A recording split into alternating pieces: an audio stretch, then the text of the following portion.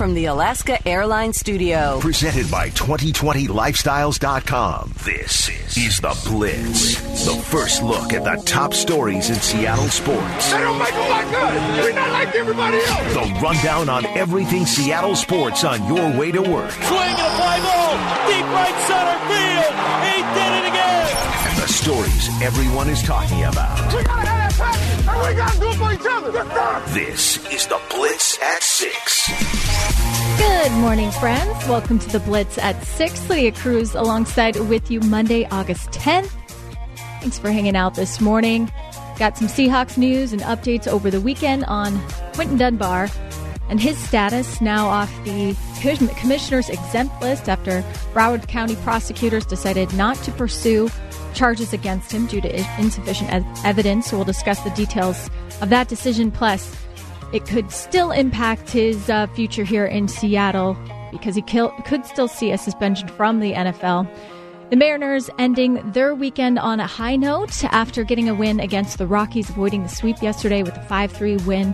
And maybe more importantly, the performance that you got from Justus Sheffield on the mound out there yesterday. Top chef in the kitchen cooking, and his longest performance of his career, and then gets his first win yesterday. So pretty cool. We'll hear from Chef and we'll hear from Service on that. On also tons of news going on in the college football world. It's an ever-evolving situation. Even last night around 12 midnight Eastern time, some of the big names in college football coming together to organize and create a new message. So we'll discuss the details of that all ahead in this hour. Right now, let's get to your headlines.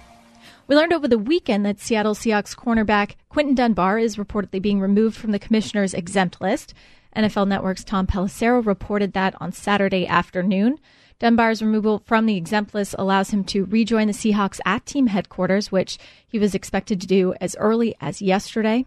Now, Dunbar could still face an NFL suspension. The news came after other news that Broward State's Attorney's Office in Florida announcing they were declining to file criminal charges against Dunbar in an armed robbery case that allegedly took place back in May. Prosecutors said they will still pursue the case against New York Giants cornerback DeAndre Baker, Baker being formally charged with 4 counts of robbery with a firearm, but prosecutors in a press release that they had on Friday citing insufficient evidence in their decision to drop the case against Dunbar. We're absolutely delighted that the Broward State's Attorney's Office came to the same conclusion we did, that Quinton Dunbar should never have been arrested. That was defense lawyer Andrew Ryer for Quinton Dunbar, saying that they wish him the best of luck. According to the original arrest warrant back in May, New York Giants corner DeAndre Baker and Dunbar accused of stealing money and watches while armed with semi-automatic firearms. The warrant stated that Baker intentionally threatened victims with a firearm. Dunbar was placed on the commissioner's exempt list at the start of training camp. But now, what, if any, punishment from the league could he still face? Just because he wasn't formally charged, of course, could still violate the personal conduct policy if the NFL conducts an investigation and finds out that is the case. So we'll keep you updated on any news on that front. Meanwhile, some good news for the Mariners yesterday. Story in this one, Justus Sheffield, 0-3 in his young major league career, looking for his first win. Williams trying to give it to him right here with one more out. The 2-0 pitch swung on, popped up into shallow left field. This is going to do it. Lopes coming in. Timmy's there, waits, and he makes the catch. The Mariners win it 5-3, and Taylor Williams hands Justus Sheffield his first major league win. Seattle Mariners beating the Rockies 5-3 on Sunday, and Service saying it was a nice win after a often mercurial homestand. Nice win after a rough homestand, and hopefully it continues on the road. Obviously, Rockies got a really good club, and to shut them down like Chef did today was fun to watch. Also, Justus Sheffield, as mentioned, pitching 6 shutout innings for his first major league win. Got started in the top of the first. Now the 1-2 on the way. Swing and a miss with a breaking ball for strike 3. Justus Sheffield, first strikeout of the afternoon, gets Matt Kemp, and that's it for the Rockies. No runs, a hit, and a man left on. Top Chef, one of the big youth parts of this rotation, one of 3 pitchers, 24 or younger in the Mariners starting rotation, but gave up just 4 hits without a walk, and then struck out 7 in his longest outing of the season. He worked his way out of a jam with a strikeout to end the 5th, and sat down 2 more Rockies in the 6th before reaching his pitch limit. 2 outs and a 2-2 pitch. Sheffield deals. Off-speed pitch, outside corner. He took it, he knew it. Strike 3 called. 7th strikeout for Justus Sheffield. 6 strong innings. Sheff never reached a 2-0 count and landed 16 first-pitch strikes against the 22 batters he faced. That was huge for him. I remember coming into the season, a huge goal for him to be able to utilize that slider and not get behind in counts, but especially effective with his slider yesterday because of that. Scott Service on Sheff's start. Awesome performance by Sheff. Really fun to watch. I think, see young guys, and we've seen some outings like that, leading into this in spring training and the summer camp, but to see him perform on a main stage here was awesome to see. And no walks, 6-7 punch outs today, in total command for all 6 innings he was out there, and the future's very bright for him. So nice to get that first W for him. Sheff also speaking afterwards, saying this kind of start meant everything to him. Means everything, means the world, honestly. Not only just for myself, but, to come out and finish the series with a win before we get on the flight. That's always great. So, definitely, happy and excited about that. Colorado starter German Marquez, he's been pretty good this year. He struck out 4, walked 1 in 7 frames, gave up 6 hits, including one to Dylan Moore, his 3rd home run in the bottom of the first. Here's the pitch. Swung on, fly ball deep into right center field. Blackman going back to the 1, he tracked to the wall. Goodbye baseball. Opposite field, Dylan Moore with his 3rd home run of the season. It comes with Crawford aboard, and right away the Mariners are on the board. It's the Mariners 2 and the Rockies nothing here in the bottom of the first inning, and what a drive by Moore. All-star Nolan Arenado had the day off, so at third base, Chris Owings filling in for him and had a couple of fielding and throwing errors on a routine grounder by Kyle Seager that helped end Marquez's outing as the Mariners added 3 unearned runs in the 7th, courtesy first of an Evan White RBI sac fly. And the first pitch to White. Swung on, that'll get it done. Fly ball center field and deep. Giving ground his doll. He's on the track. He's near the wall, makes the catch. Lewis will walk home. Seager tags and goes to 3rd. Run scores 3-0 Mariners. Great job by Evan White. Put it in play, drove it deep, scores the run from 3rd, advances the runner to 2nd. Well done. Tim Lopes adding an RBI single as well. Lopes hitting at 220, trying to pick up this extra run. And he does. Base hit, right field. Nicely done. He got a breaking ball up in his eyes, going away from him. He went with it. Banks it into right field to score. Seager and the Mariners have a 4-0 lead here in the 7th inning. Well done. That wasn't all, though. How about D. Gordon, an RBI single as well? There's the 0-1 for D. Another runner out there. Good speed. Here's a line drive into center field. That's going to sink in front of Charlie Blackmon. Here comes Lopes around 3rd. Here's a throw from Blackmon. Not in time. Throw to 2nd to get D. D is in there safely. 5-0 Mariners. D. Gordon getting it done, too.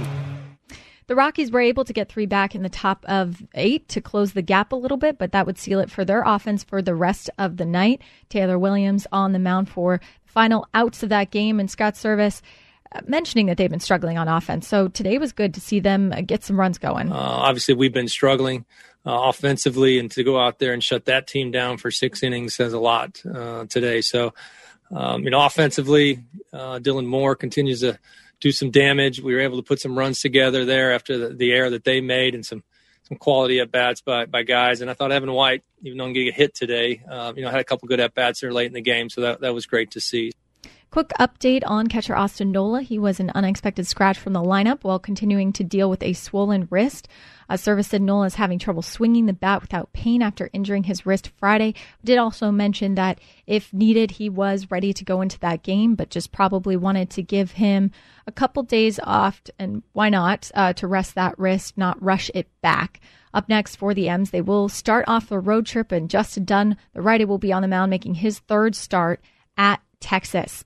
Up next on the Blitz, some of the biggest names in college football came together yesterday, and it all started with the Zoom call, some direct messages on Twitter, but came together in a message united across the Power 5 conferences. So we'll discuss that and what it could mean for playing this fall, playing this spring. It's next on The Blitz right here on 710 ESPN Seattle. From the Alaska Airlines Studio, this is The Blitz. Welcome back to The Blitz at 6. Lydia Cruz alongside with you Monday, August 10th.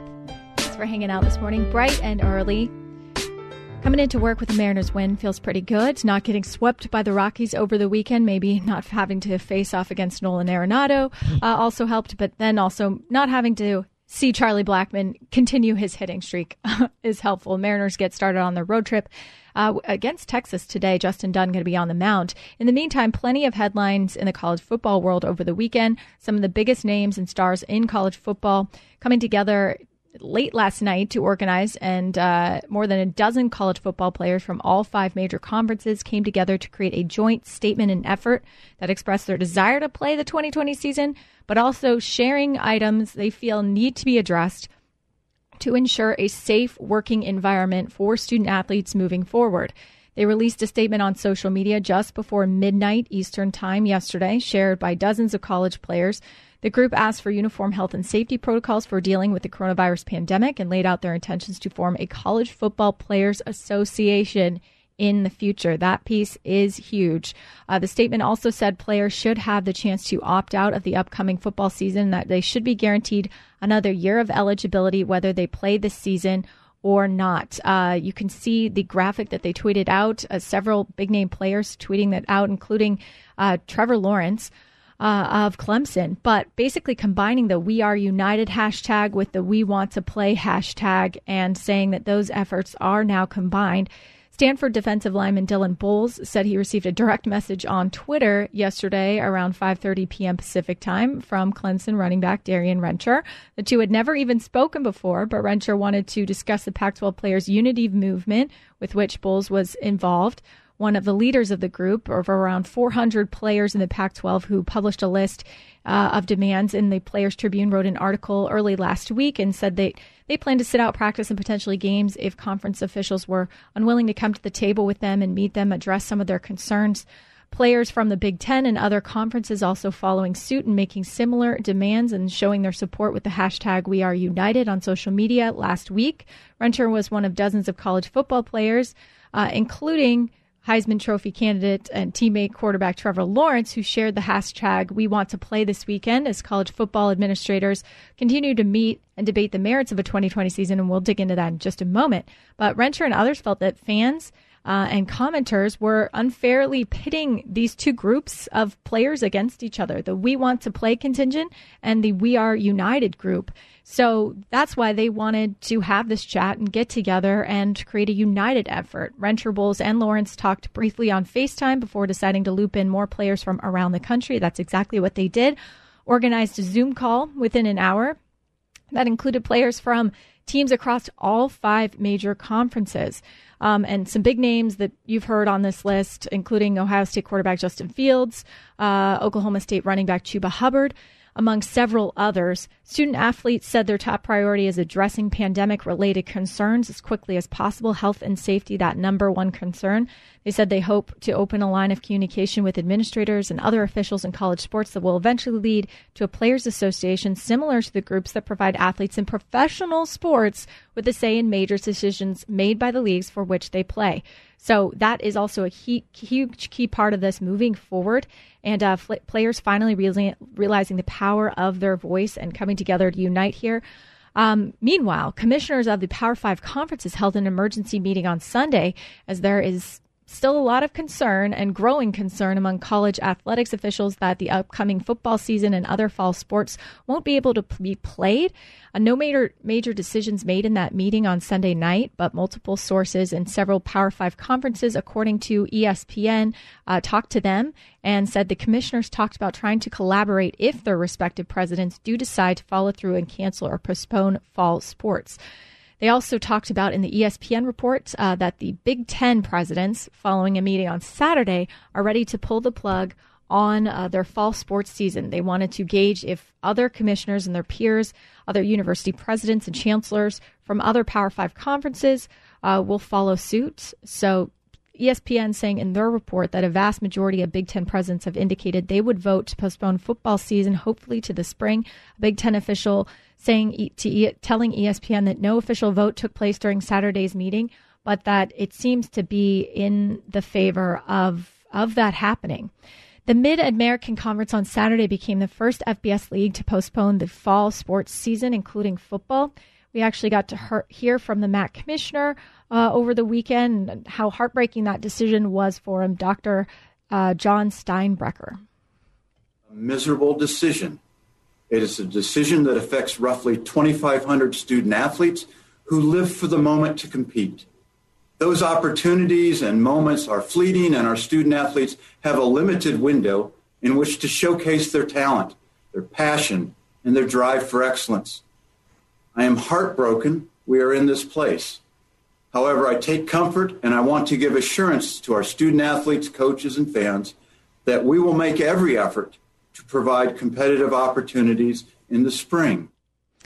Tough decision for him. We also got to hear from a couple of other commissioners, including Greg Sankey, SEC commissioner, saying he respects the MAC's decision, but they're still continuing to monitor things for themselves. You're going to have to be adaptable. You're going to have to be continually flexible in your thinking and your approach. And you're going to have to make, and I've said this repeatedly, the best judgment-based decisions using the available information, knowing the information won't be complete. And that's okay, but that's not comfortable for anyone.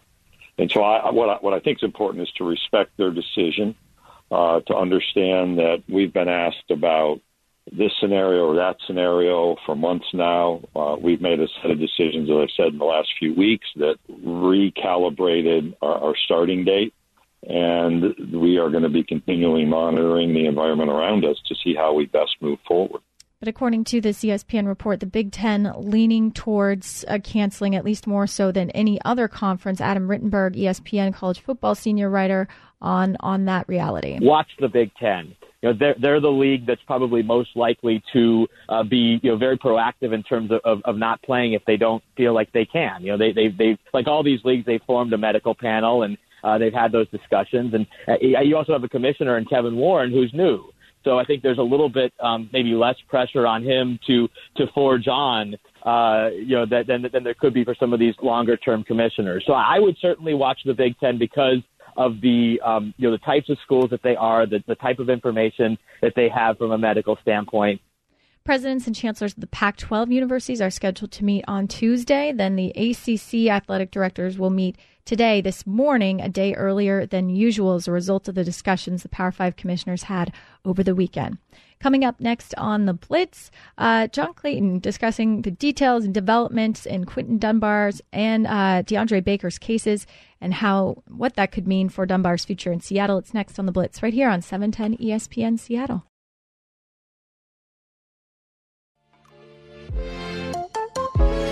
You're listening to The Blitz from the Alaska Airlines Studio. Welcome back to The Blitz at 6. Lydia Cruz alongside with you Monday, August 10th. Thanks for hanging out this morning. A lot of details emerging in the case of Quinton Dunbar. Broward County Attorney's Office deciding that they were not going to pursue charges against him and citing insufficient evidence in their press release on Friday. NFL Giants beat writer and columnist Pat Leonard joined John Clayton on Friday to discuss the details of that case. It seemed from the very beginning that the attorneys for Baker and Dunbar were at odds because, it seemed like, Baker's attorney was pressing one way, Dunbar's attorney was pressing another way, and it didn't seem that they were together. Right. Yes. No, exactly. It certainly seemed right from the jump that even the way that they turned themselves in at different times, they had different representation. And again, too, it's really odd that right from the get-go, they were not treated as kind of two. It didn't look like they were acting as two as one. It looked like they were acting as separate individuals in the case. And you could see, once you read that initial arrest warrant, you could see that the allegations were stronger against Baker. Not that there were not strong allegations against Dunbar, but it did appear that right from the get-go, Baker was pretty consistently or very consistently accused across the board by the alleged victims of having a gun and pointing it at people and accusing or telling one of his accomplices to shoot one of the alleged victims, and thankfully he did not shoot him. And Dunbar was described as being a part of the armed robbery and helping to rob people, but there was conflicting information early on of whether he even had a gun. But you're absolutely right. From the early on, it was certainly alarming and kind of surprising to see these things break off in a couple different directions. I am still, even though it doesn't surprise me that Dunbar isn't being charged because of the recanted statements and their presence, it doesn't surprise me, but it still alarms me in the sense that there really is so much, including this payoff cover-up situation. You know, obviously it wasn't Baker's attorney whose office these recanted statements happened at. It isn't Baker's attorney's office where $60,000 or $55,000 exchanged hands allegedly, according to this evidence that showed up in this search warrant. This was Quinton Dunbar's former attorney, who then recused himself from the case, who now is reportedly under investigation by the Florida Bar Association. So, you know, the presence of facts like that, the fact that the witness, Dominic Johnson, who knows both Dunbar and Baker, in that search warrant places essentially both in NFL players at the scene, and in his Instagram messages to people describes how he got people to say that these guys didn't do what they say they did, that they didn't rob them like they did. He mentions that he brought three NFL players to the party, and that everything went wrong and that he was being blamed. But so the presence of that kind of evidence does make you kind of raise your eyebrows and shake your head and wonder how Dunbar isn't being charged, even though, of course, like we said right off the bat, there are obvious reasons based on the inconsistencies in these testimonies why it looks like you could poke holes in the case against him as well. What do you? Because I don't know. Did the Players Association file a grievance on the exempt ruling for Baker? Because I know I saw the grievance that the Players Association did with Quinton Dunbar, because basically saying it's like, hey, he's not been formally charged. How can you have him on the exempt list? So what did they do one for Baker? Yes. Baker did appeal immediately. Though I just saw somebody report, I didn't follow up on this yet, but I just saw somebody report that the appeal would be void at this juncture if he is formally charged, then you wouldn't win the appeal, or it would just be eliminated. I don't know if that's fact or not. I saw somebody reporting that a few minutes ago.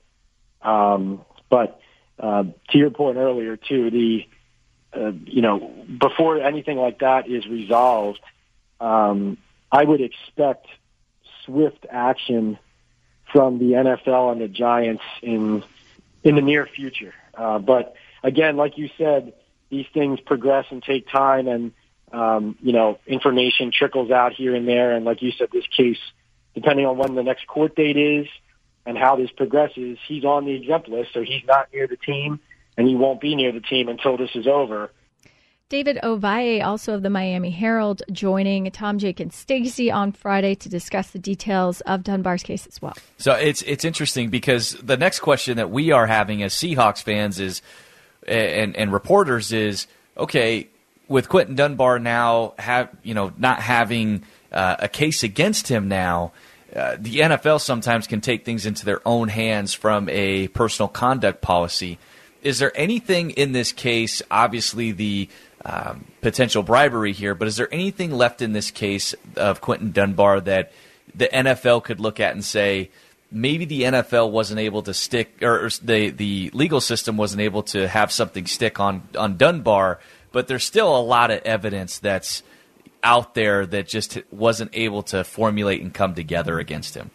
That's always one of the rubs with the NFL, right? I mean, there's always their sort of arbitrary system of punishment doesn't always align with what happens in the criminal justice system, right? Like you saw with Ray Rice, what was it? He got he got 2 games, and then when the video comes out, suddenly he gets 6 games, and now, and they were never able to actually charge him with anything criminally. So I honestly have no idea. I mean, if it's one of those things where it's like a big headache for the league, they'll tend to find a way to pigeonhole whatever looks bad into some sort of punishment.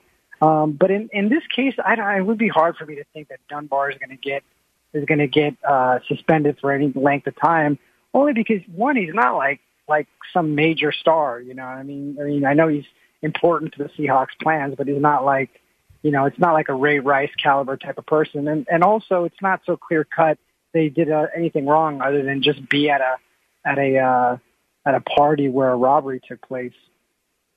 So is that investigation against Michael Grieco still ongoing? And if it is, say that he's found guilty of helping to pay off witnesses or whatever, does that then affect Dunbar in any way, or is he now just kind of in the clear no matter what happens with Grieco's case?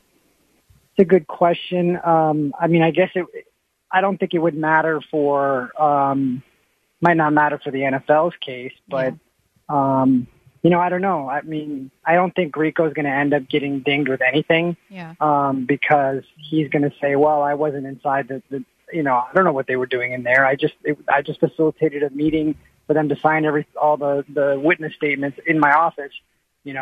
I had no idea they were going in there with bags. So he's got like enough plausible deniability. He's got a private investigator and a notary that are going to say the same thing.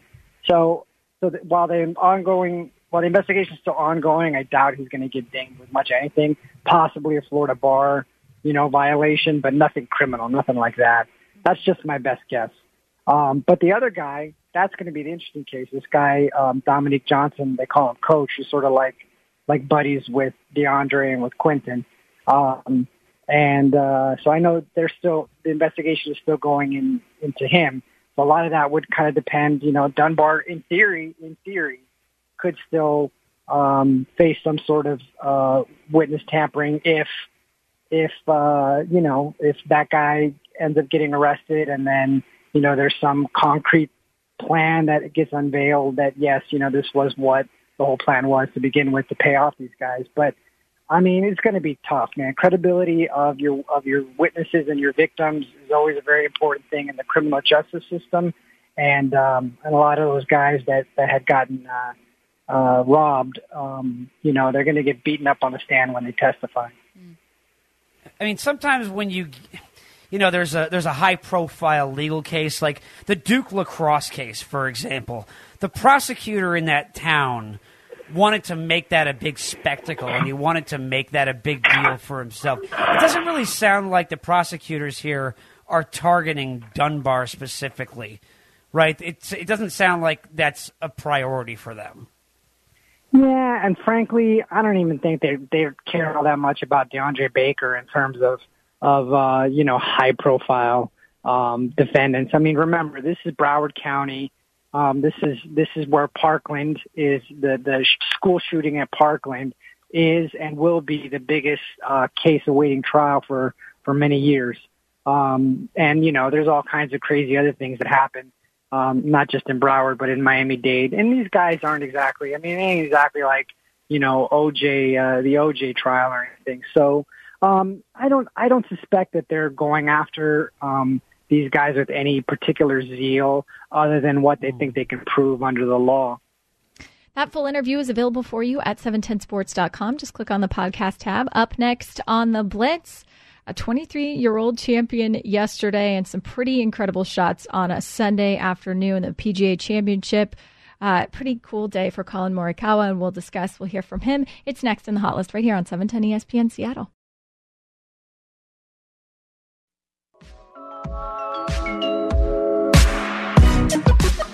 From the Alaska Airlines studio, this is The Blitz. It's time for The Hot List. Holy mackerel! The headlines for the day in sports every morning at 6:45. Heck yes! What are we missing here? A full breakdown of the top stories of today on your morning drive. Let's go!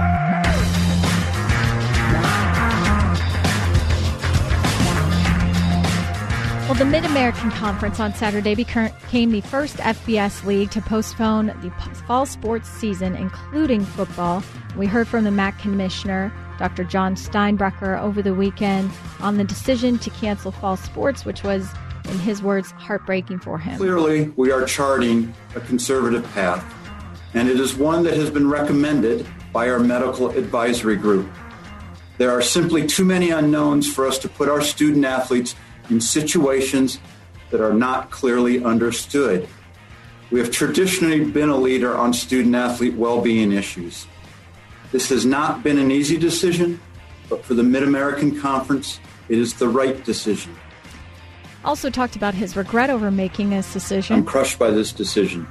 I am so disappointed. Gosh, I'm sorry.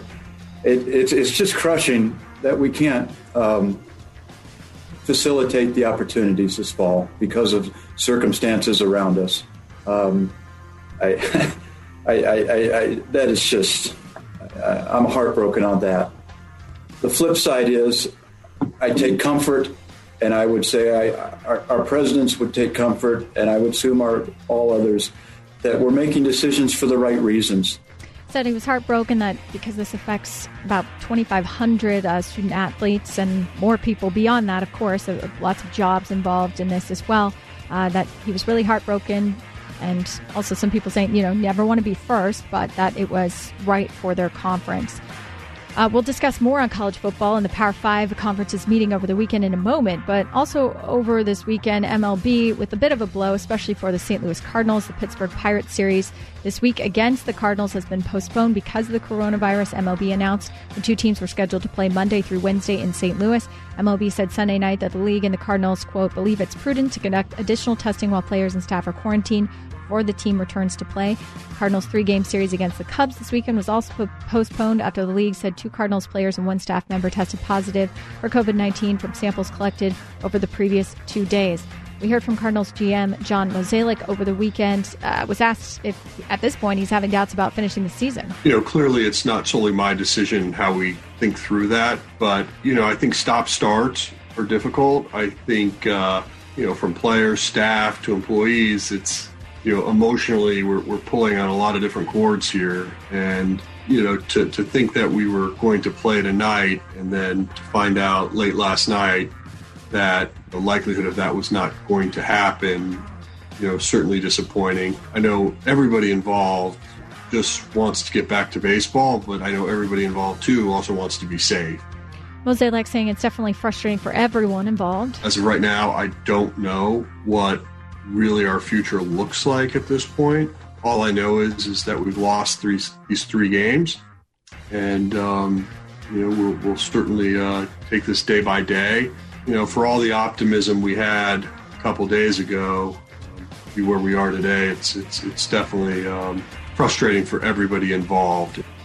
23-year-old Colin Morikawa won the PGA Championship yesterday after a chip-in for birdie to break out of a 7-way tie, then a tee shot for eagle. 6 under 64 for the best closing round by a PGA champion in 25 years. Morikawa won Sunday with a 2-shot victory over Paul Casey and Dustin Johnson. Golf's latest major champion was still in the vicinity of Harding Park just a year ago, finishing up his degree at California and his All-American career there. He only played Harding Park about a dozen times while in college. Now he has 3 PGA Tour victories and is number 5 in the world, taking his place a lot among the young stars and beating out some world-class players yesterday. Morikawa became the 6th player to capture this major before turning 24, so congrats to him. An exciting day in the Astros-A's game yesterday. We were watching the M's game, but I admit we had to flip over and see what was happening in the 7th inning. Benches cleared during Oakland's 7-2 victory over the Astros. The Astros swept in that series, by the way. You hate to see it. The Athletics' 9th straight win was maybe overshadowed a little bit by what erupted in the 7th inning. It came less than 2 weeks after the Astros had a little dust-up with the Los Angeles Dodgers. Oakland's Ramon Laureano got hit by a pitch for the third time in the 3-game series. I believe the second time in that game. This one by Humberto Castellanos with 1 out in the 7th. He pointed at the rookie right-hander. Actually, I rewatched it, not just pointing, but I'm pretty sure he's giving him tips on how to throw his off-speed pitch, on how to grip his off-speed pitch as he walked up the first baseline. Laureano then began exchanging words with an Astros hitting coach, Alex Cintron. Left first base, ended up throwing down his batting helmet and began charging towards him in the first base dugout, but being provoked by an Astros coach. Let's listen to it as broadcast on A's radio. 3-2. Look out. Curveball backed up on Castellanos and hit Laureano on the backside. And he's not happy. And now Laureano's barking a little bit. He's had enough. He's hit twice today. You can't blame him. As Laureano was plunked for the 5th time this year, even though it wasn't much. Just frustrated with the frustrations of Houston. Yeah, I'm not target practice here. Yeah. Come on. This is the big leagues. Laureano walking up the first baseline. He's joined by one of the umpires, Adrian Johnson. Ted Barrett, the crew chief, is going to walk down the line and try to settle things. Both benches began some movement out of their dugouts, but nothing really happened. Look, there's no intent. I understand that, but still, it just was a bad look. And now Laureano's racing toward the Astros dugout. He's going after somebody, and he's tackled by several Astros. And now we have a real Donnybrook, something that was completely frowned upon in 2020. And both teams are pushing and shoving each other in front of the Astros dugout, and it has not stopped yet. Yeah, and you're right. It's the first time that's happened. First time it's happened in baseball this year, and obviously the protocols say that you're not supposed to do this.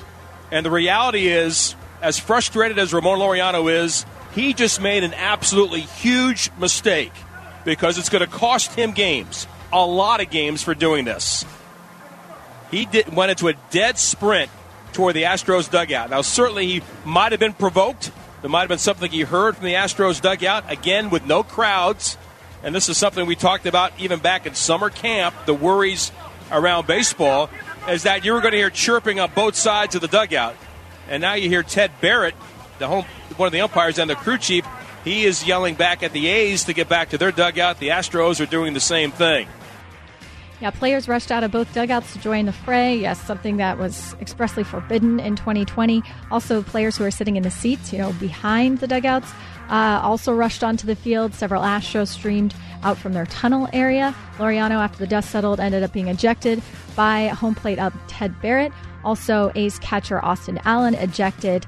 It was a half inning before that Astros manager Dusty Baker was tossed, so he actually didn't see it, or in person, just on highlights. But for arguing balls and strikes, he said he was reserving judgment at the time, and he couldn't get the game feed even on his clubhouse TV. So he literally watched it after it had happened, just a half inning before Dusty ejected.